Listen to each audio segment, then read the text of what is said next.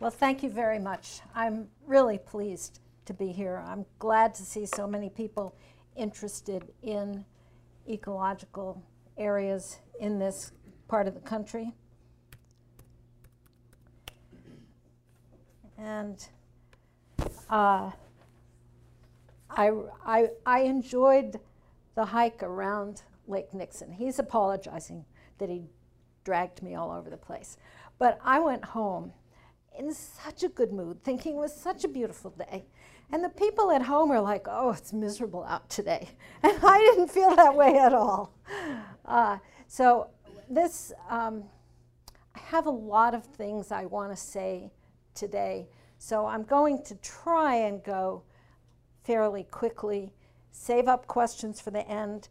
Andy wants me to talk for 40 minutes, so we'll see if I can do it. I'll probably have to cut it short, but I'm prepared to do that. So I thought the best way to start tonight, and can you all hear me? Okay. The best way to start is to reverse what Andy said. He says he's not a scientist, he's, he knows about religion.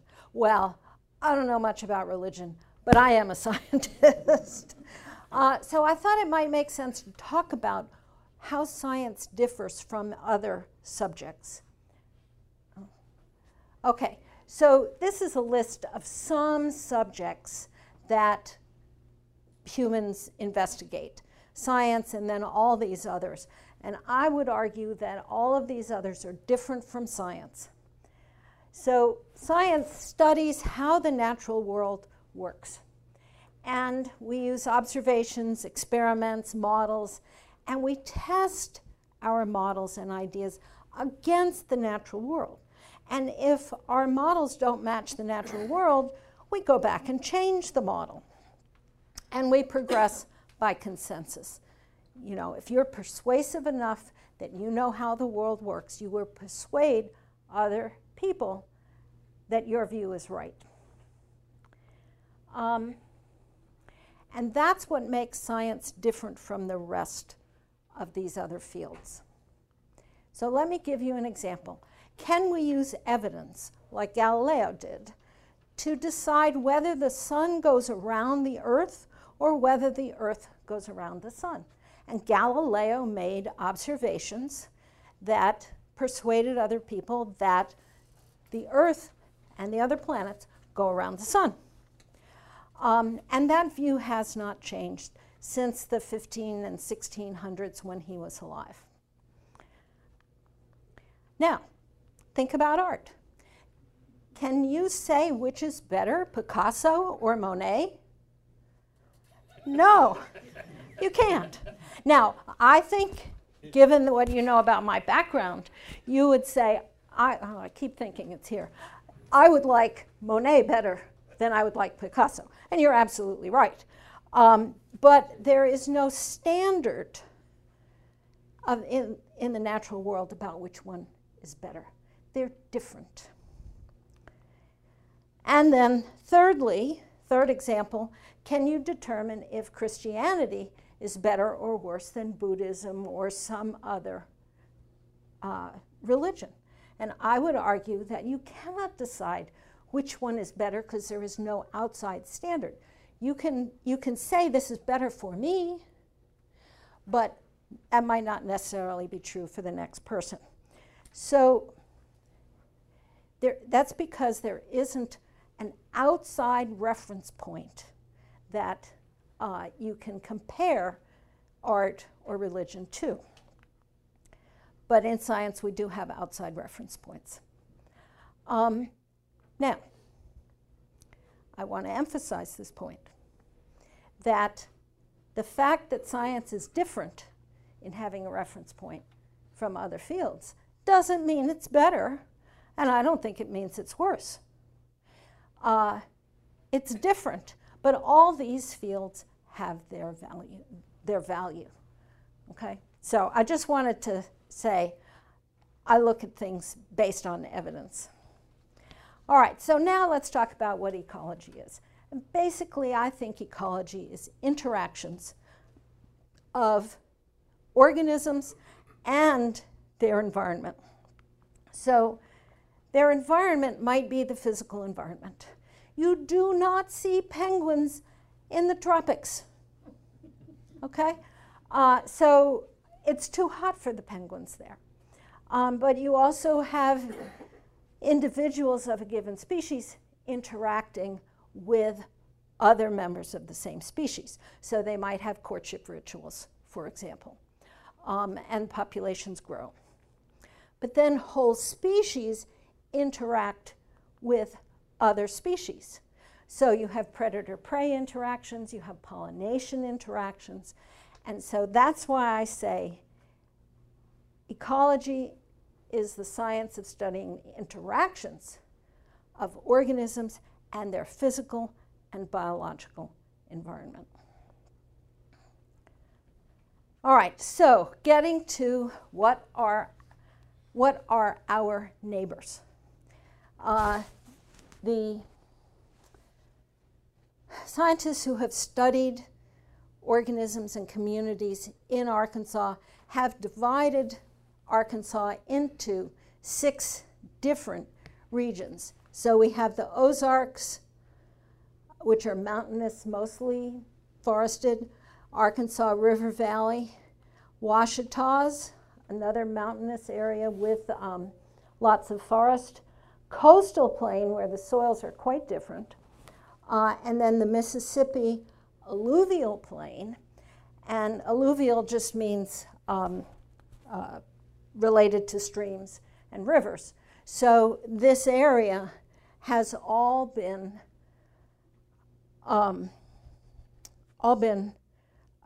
covered at one time by the Mississippi River as it has moved its banks.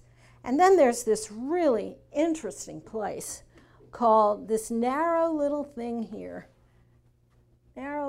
Crowley's Ridge. And I'm from the Northeast. I drove up there in the summer and I felt like I was home. It's the southernmost region of some species distributions. And the next specimen of a given species might be a couple of 100 miles to the north. So it's a remnant of a community that used to live there. The red star is Little Rock, and I'm going to show you some pictures of different places that are preserved by Arkansas Natural Heritage, and I will put blue triangles to show you where they are. Now, this is a very rough description of the regions of Arkansas. You can get more detailed. You want me to talk about all those? No, I think it would be boring to just recite the different characteristics of these habitats. So I'm going to show you pictures of some places that have been preserved because they are very unique areas in Arkansas. So let's think about what a habitat is. Forests and prairies or grasslands would be 2. Wetlands, which would include swamps. And then there are things called glades, which are small areas within usually forests, and they're very different from, and usually there's really crappy soil or no soil, so not much grows there. And some places, the animals in there are very interesting, like collared lizards in some glades. So they're very distinct from other places. But then we have streams and lakes, and I could give you more types. We don't need that. All right, now what determines what organisms occur in a given area? And really there's 3 major things. Temperatures could be both the maximum and the minimum, could be average. The amount of water, which could be rainfall or how much stays in an area versus how much leaves, and then soil. And I'm going to give you some examples of how soil will determine what community there is. And what plants occur in an area determines in large part what animals occur in an area. All right, so I did tell you a minute ago that Arkansas Natural Heritage they actually have 75 natural areas that are preserved across the state. And they have inventoried many places to find the most ecologically significant areas, whatever that means. It just means the ones that they think are most different from other things.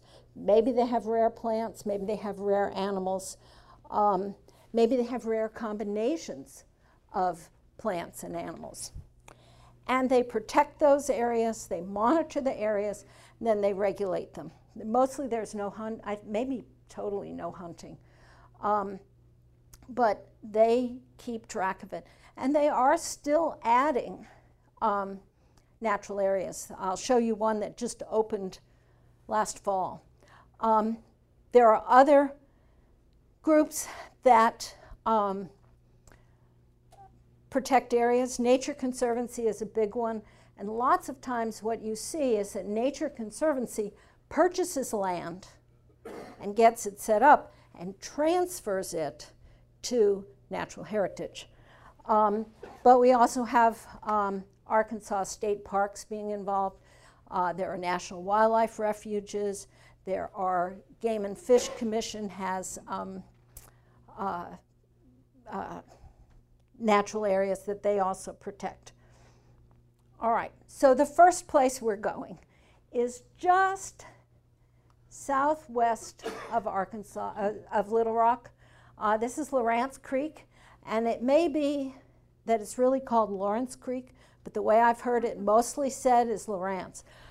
It's 390 acres, and it's a shallow swamp, and it's a real mosaic of open water, pine trees, upland hardwood forests. So hardwood forests would be things like hickories and oaks and maples, as opposed to pines. And they have, I'll show you a picture, bald cypress swamps, and then sandy washes, which is going to be real sandy type of soil where the water drains out quickly. And the plant material or the plant community in these little pockets is probably not much in the way of trees.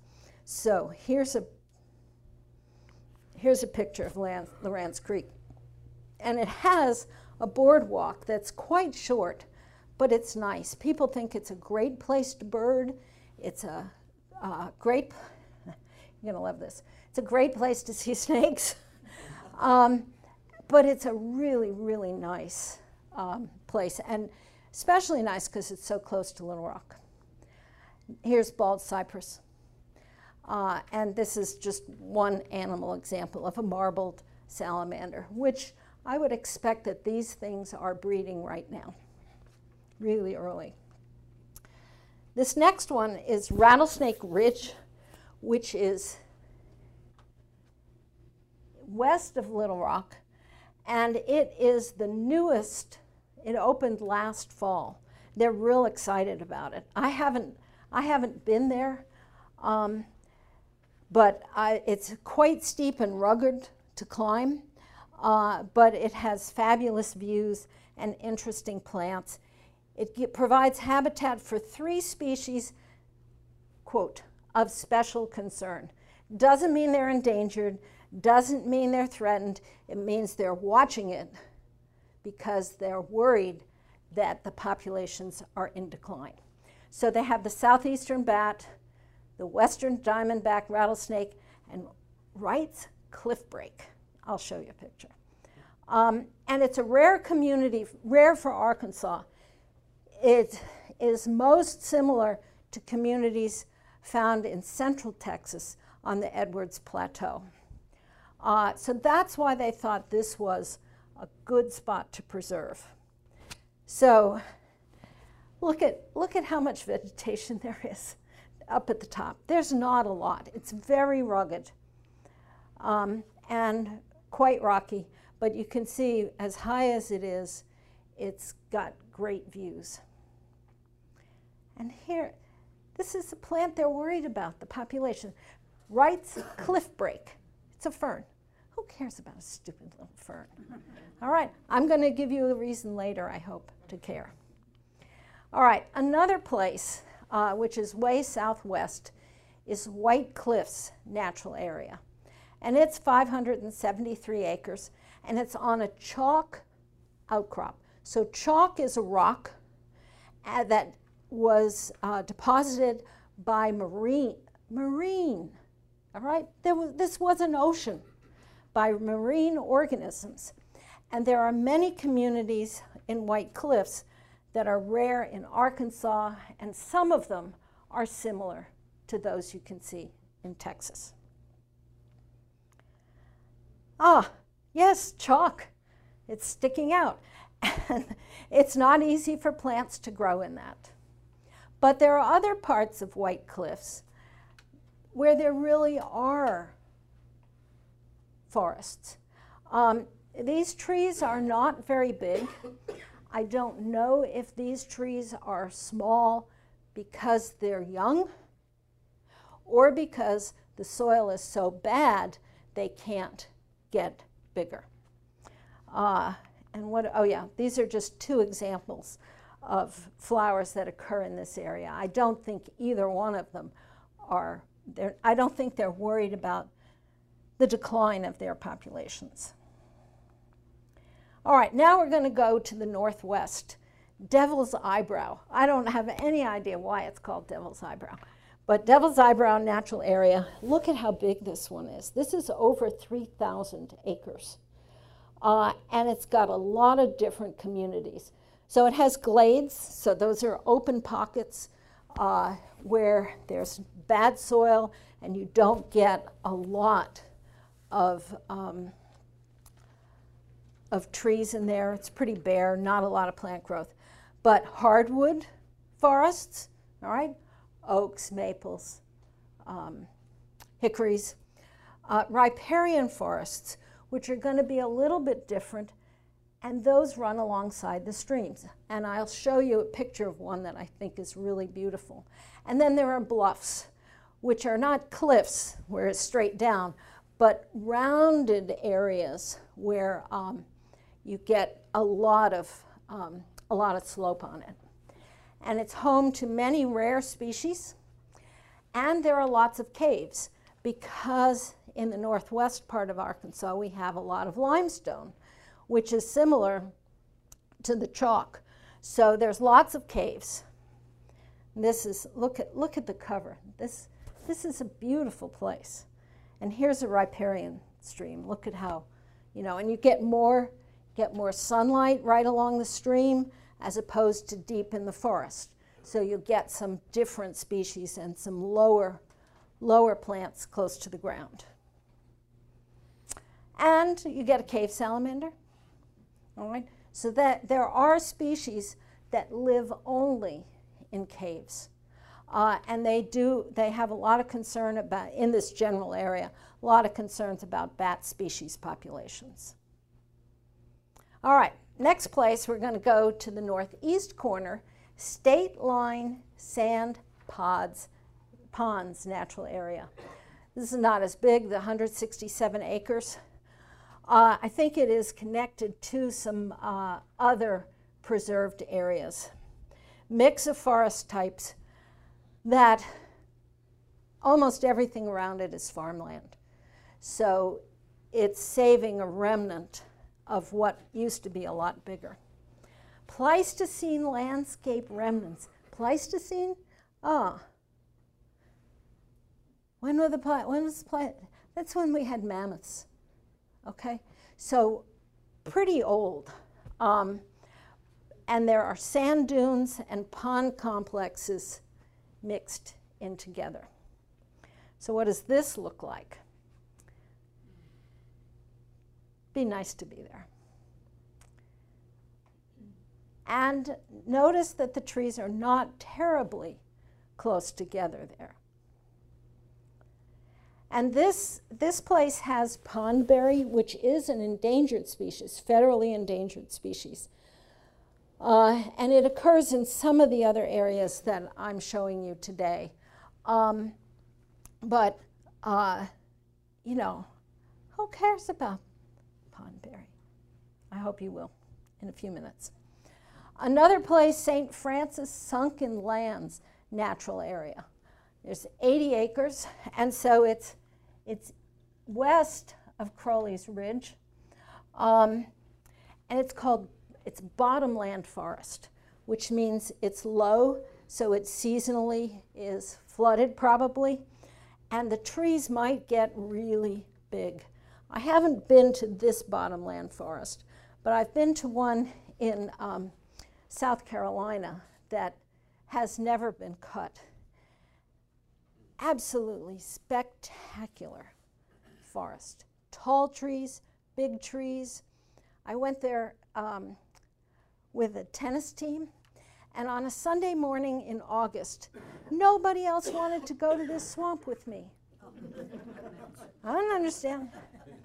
Because I was alone, I watched a barred owl fish. And he knew I was there. They're not, you know, I mean, it's spectacular kind of forest. I mean, really, right now I have chills up my spine thinking about that. But they're big trees, wide and tall.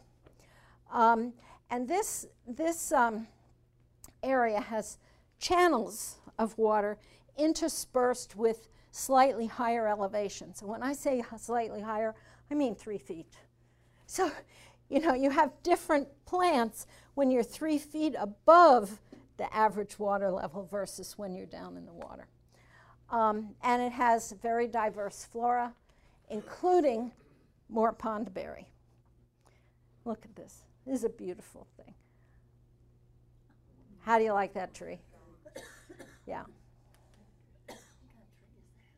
Oh, I don't know what that tree is. So go find out. Okay. Tell me.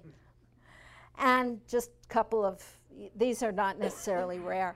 I have a green dragon in my yard. It's a nice plant related to Jack in the Pulpit. All right, now let's think about prairies. Baker Prairie it's only 30 acres. It lies within the city limits of Harrison. It once was part of 5,000 acres of tall grass prairie. There's only 30 acres left. And it has a number of rare plants and animals. This is my favorite picture of the whole slideshow. Okay, and then another, you know, prairie. In the city limits? Yes, it's in the city. And I think there might be a boardwalk that you can walk. All of these areas that I'm showing you are open to the public. But you can't take plants, you can't leave trash, you know, go. And your handout has a list of websites where you can find out about these. And shooting stars are there. There's lots of nice plants. But now if we go to the southern part of the state, we can see Warren Prairie, which is over 5,000 acres, has very varied communities. It has forests, but it has open areas. So, you know, it says it's prairie. Well, there's some forest areas too, which is good because there's an endangered species that lives in the forested areas. Here's one picture. You can see pines, but then you've got these saw palmettos, which look much more tropical than what you see other places. Yes, I guess at least parts of it is a prairie. And here are the two endangered species, or threatened and endangered. Tiny Tim, another stupid little plant, and the red cockaded woodpecker, which Natural Heritage is monitoring, and they just, this past fall, they transported some red cockaded woodpeckers from a place in Louisiana to this population, because this population is doing pretty well and they want to keep it going. So Natural Heritage has 75 natural areas. And your handout has the URL that goes with this picture.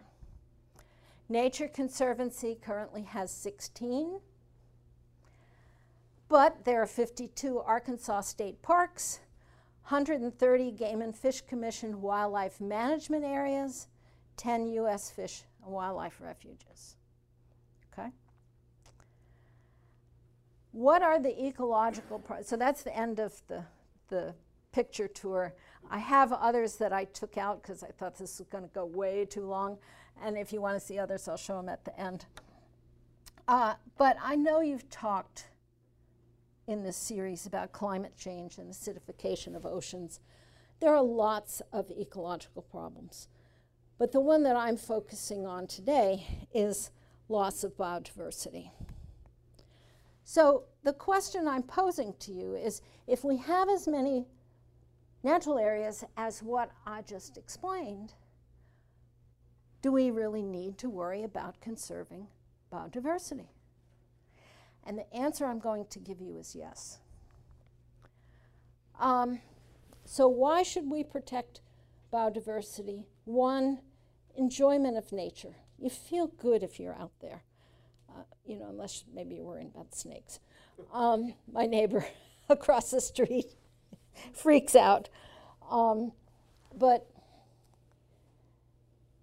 I've read some reports recently that the enjoyment that people get from nature is really helps their immune systems. So, you know, just enjoying it is one thing, but then it can benefit you personally. There are moral reasons, and I expect that that's why a lot of you are here. Moral, ethical reasons for conserving our neighbors. Do unto others, you know. But then what I want to talk about now is protection of ecosystem services. That ecosystems provide services for us, and that is a very good reason to protect them. So there are 9 that I could talk about. Since we're not going to be here for 3 hours, I'm only going to talk about 4, and I'm going to leave the last one till the very end of tonight. But the 4 that I'm going to talk about are production of ecosystem goods, purification of air and water, mitigation of floods, droughts, and erosion. But there's also moderation of weather, soil services, pollination, pest control, and seed dispersal. All right, so production of ecosystem goods. This is why we care about these stupid little plants. This pink thing is the rosy periwinkle, and it's from Madagascar, off the coast of Africa. And it contains a compound that treats childhood leukemia and other cancers.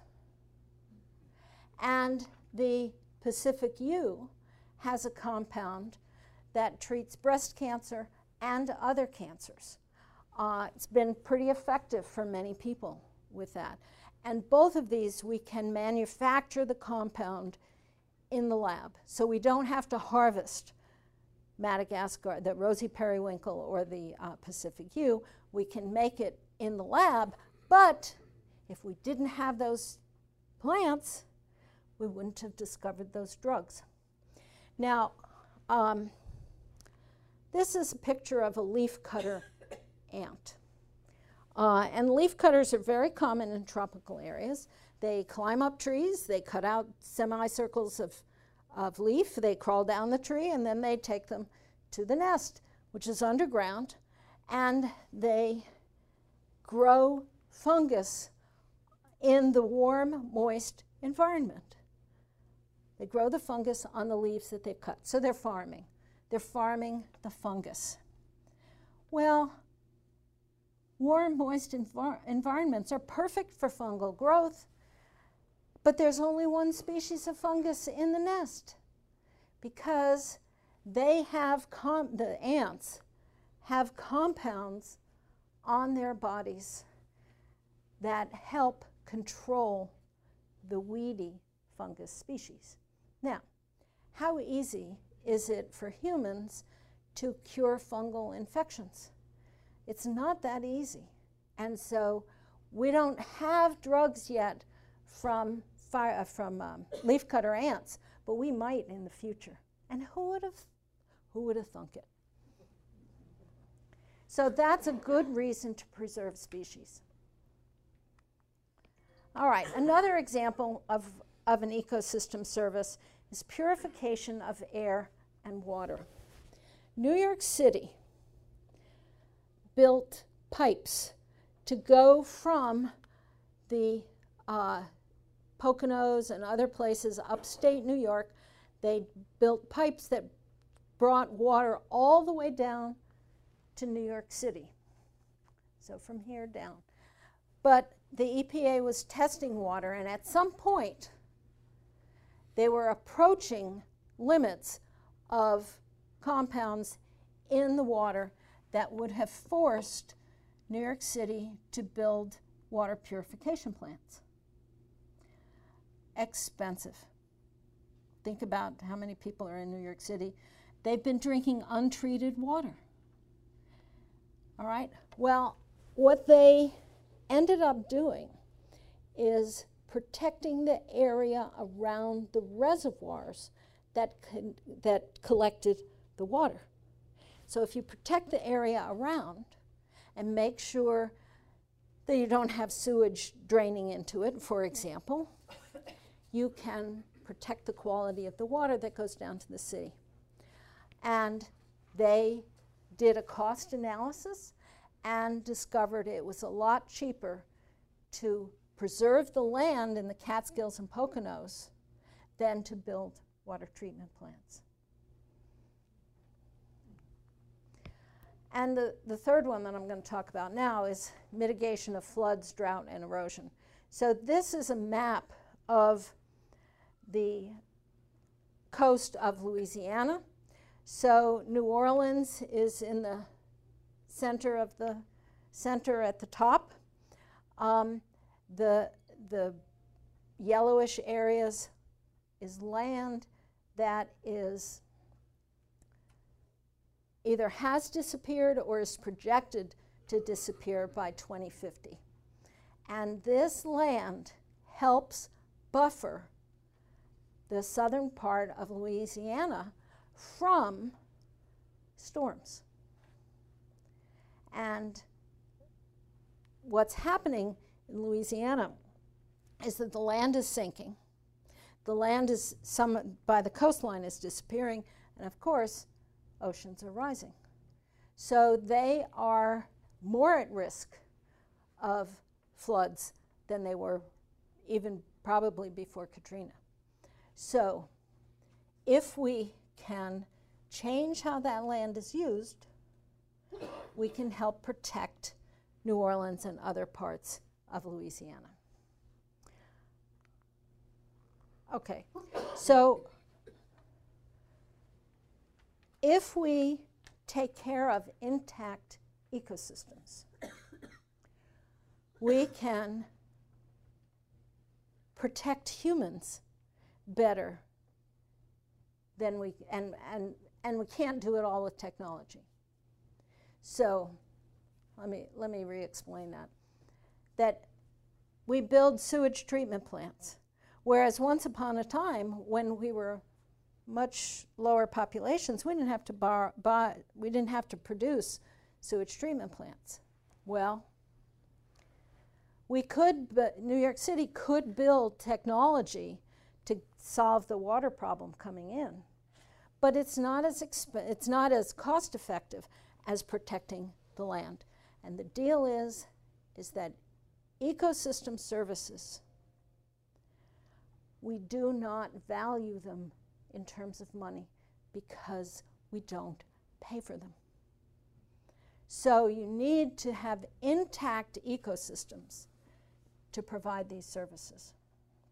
You might want to ask me questions about that later. All right, so let's think about how we are going to preserve nature. You can preserve areas. Generally, the bigger, the better.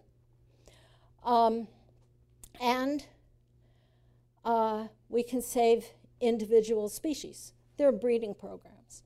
At the very end, I have a picture of a whooping crane. Once upon a time, there were 15 whooping cranes in the US, and now the population has gone up a lot because we have had a breeding program for them and reintroducing them. You say 15 and then 1.5? 1.5. Just want to make sure. That's right. That's right. But that's not, I mean, we can't do that with every single species. You know, now whooping cranes are pretty impressive birds. If you know what a great blue heron is, this is a bird that's probably 25% bigger than a great blue heron. And apparently, I've seen videos, but they whoop when they do these courtship rituals. And hopefully I'm going to see some next week. So that's a second approach. But those, both preserving areas and saving individual species, are big things that you don't do. You can give time, you can give money, but there is another small way to help, and that is to plant native species in your yards. This is a picture of Doug Tallamy, who's an entomologist and ecologist at the University of Delaware, and he's making the point that 85% of the land in the US is privately owned. We cannot preserve enough land to provide all the ecosystem services. He recommends that what we do is get rid of half of our lawns and replace it with native woody plants and herbaceous plants. So it's, you know, it's those flowers that I showed you are herbaceous. They grow up, when frost comes, they die back. So woody plants, you need them because they provide a lot of food for insects that eat the plant, that the birds eat them, and we get complex food webs, and you can contribute in some way to maintaining ecosystem services. Okay, now I told you I was going to mention at the end, I didn't think I was going to have time, so I hope you were able to keep up with me. And I know in past weeks they've given you reading assignments. So I'm giving you a reading assignment. I used to end my ecology classes with this, and I would tell the students, close your eyes, promise me not to fall asleep, and listen. This is Aldo Leopold writing in the 1940s. He was a conservationist, and the title of this is If I Were the Wind. Just listen. The wind that makes music in the November corn is in a hurry.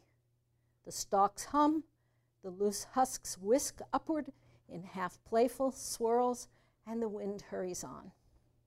In the marsh, long windy waves surge across the grassy sloughs, beat against the far willows. This is in Wisconsin.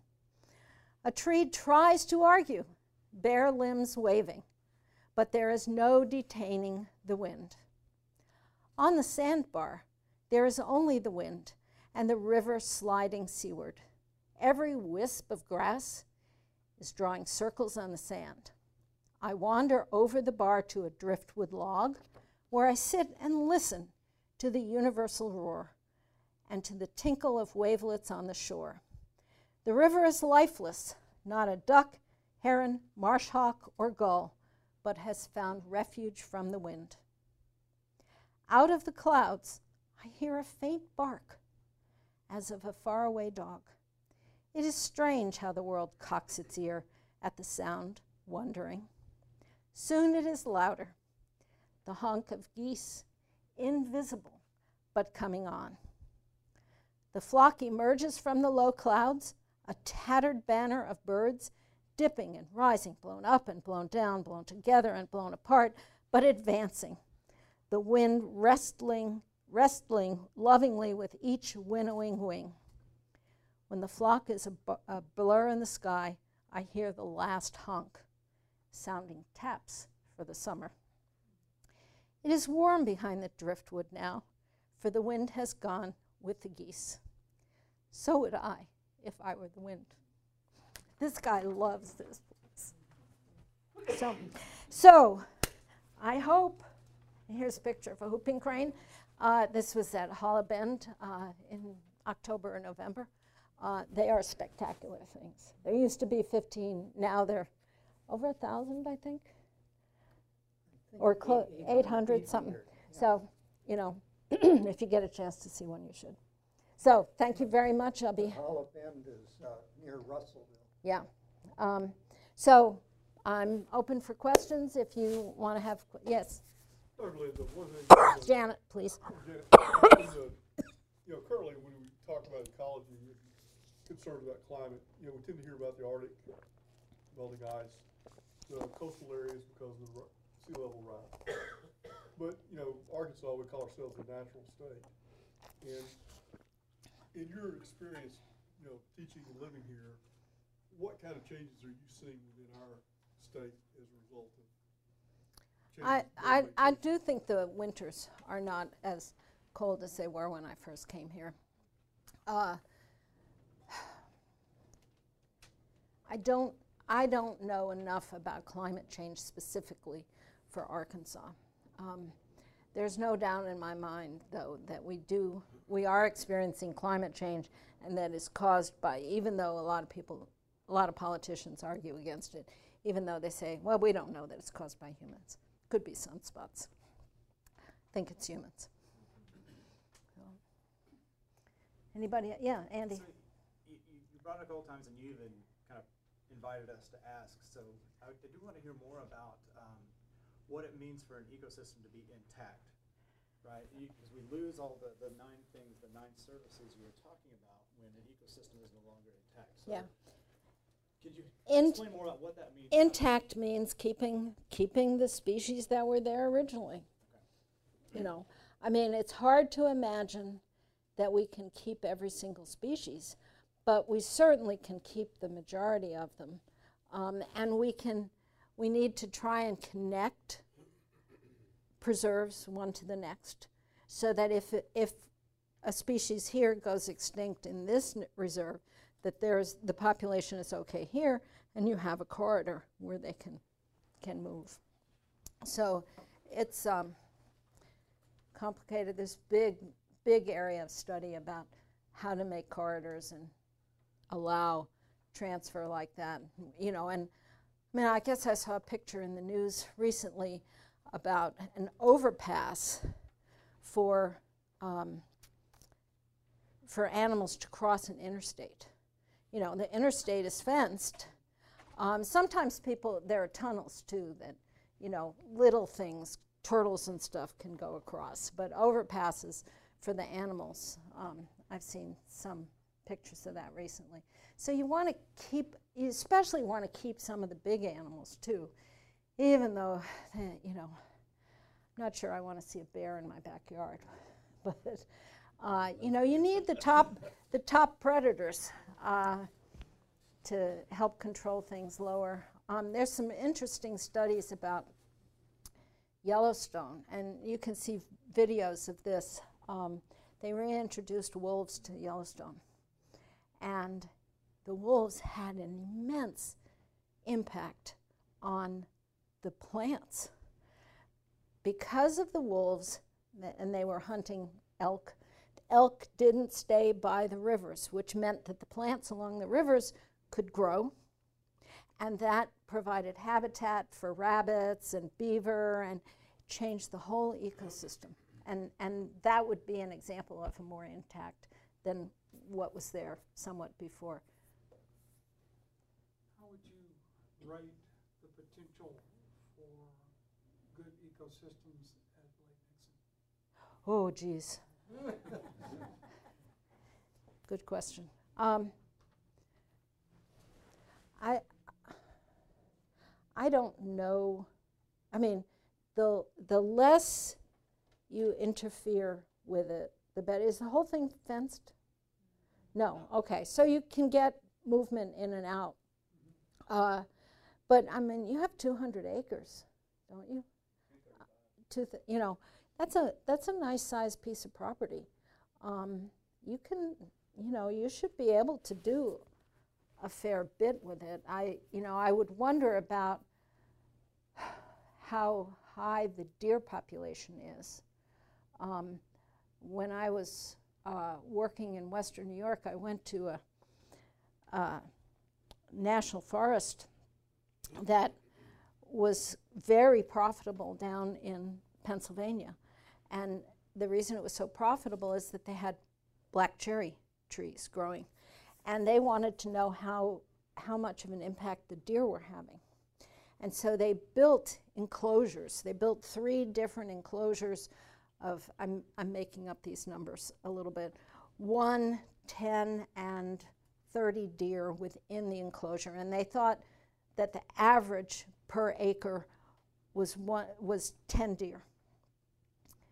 And so they enclosed them, put 1 deer, 10 deer, 30 deer in them. And then they let it go for a few years to see what the plants were. Well, lots and lots of spring wildflowers where there was only 1 deer per acre. 10 deer per acre, which is what they thought they had, still looked great compared to what was outside. And where they had 30 deer per acre, it still looked better than what was outside. And outside there were almost no spring wildflowers because the deer were so high, the population was so high, you know, and so, I mean, the first thing I would ask is, what's the deer population out there? And, you know, and it might need to be culled, but I don't know. So, I mean, with 230 acres, you have a good shot. Yes? Could you talk a little about the Buffalo River and that issue? We get mixed news about it. Well, I mean, I only know what I've heard on the news, and that is the hog farms are providing lots of nutrients to the river. I mean, the 2 problems I know about along the Buffalo are hog farms, which provide nutrients into the river, and that changes the composition, especially of mussels. You know, it's, you know, pretty high concentrations of pollutants, I think. The other problem is gravel mining. And the gravel mining brings silt down, and that really affects mussels as well. And if you look at what species in Arkansas are endangered or threatened, the group that is most common on the list are clams and mussels from streams.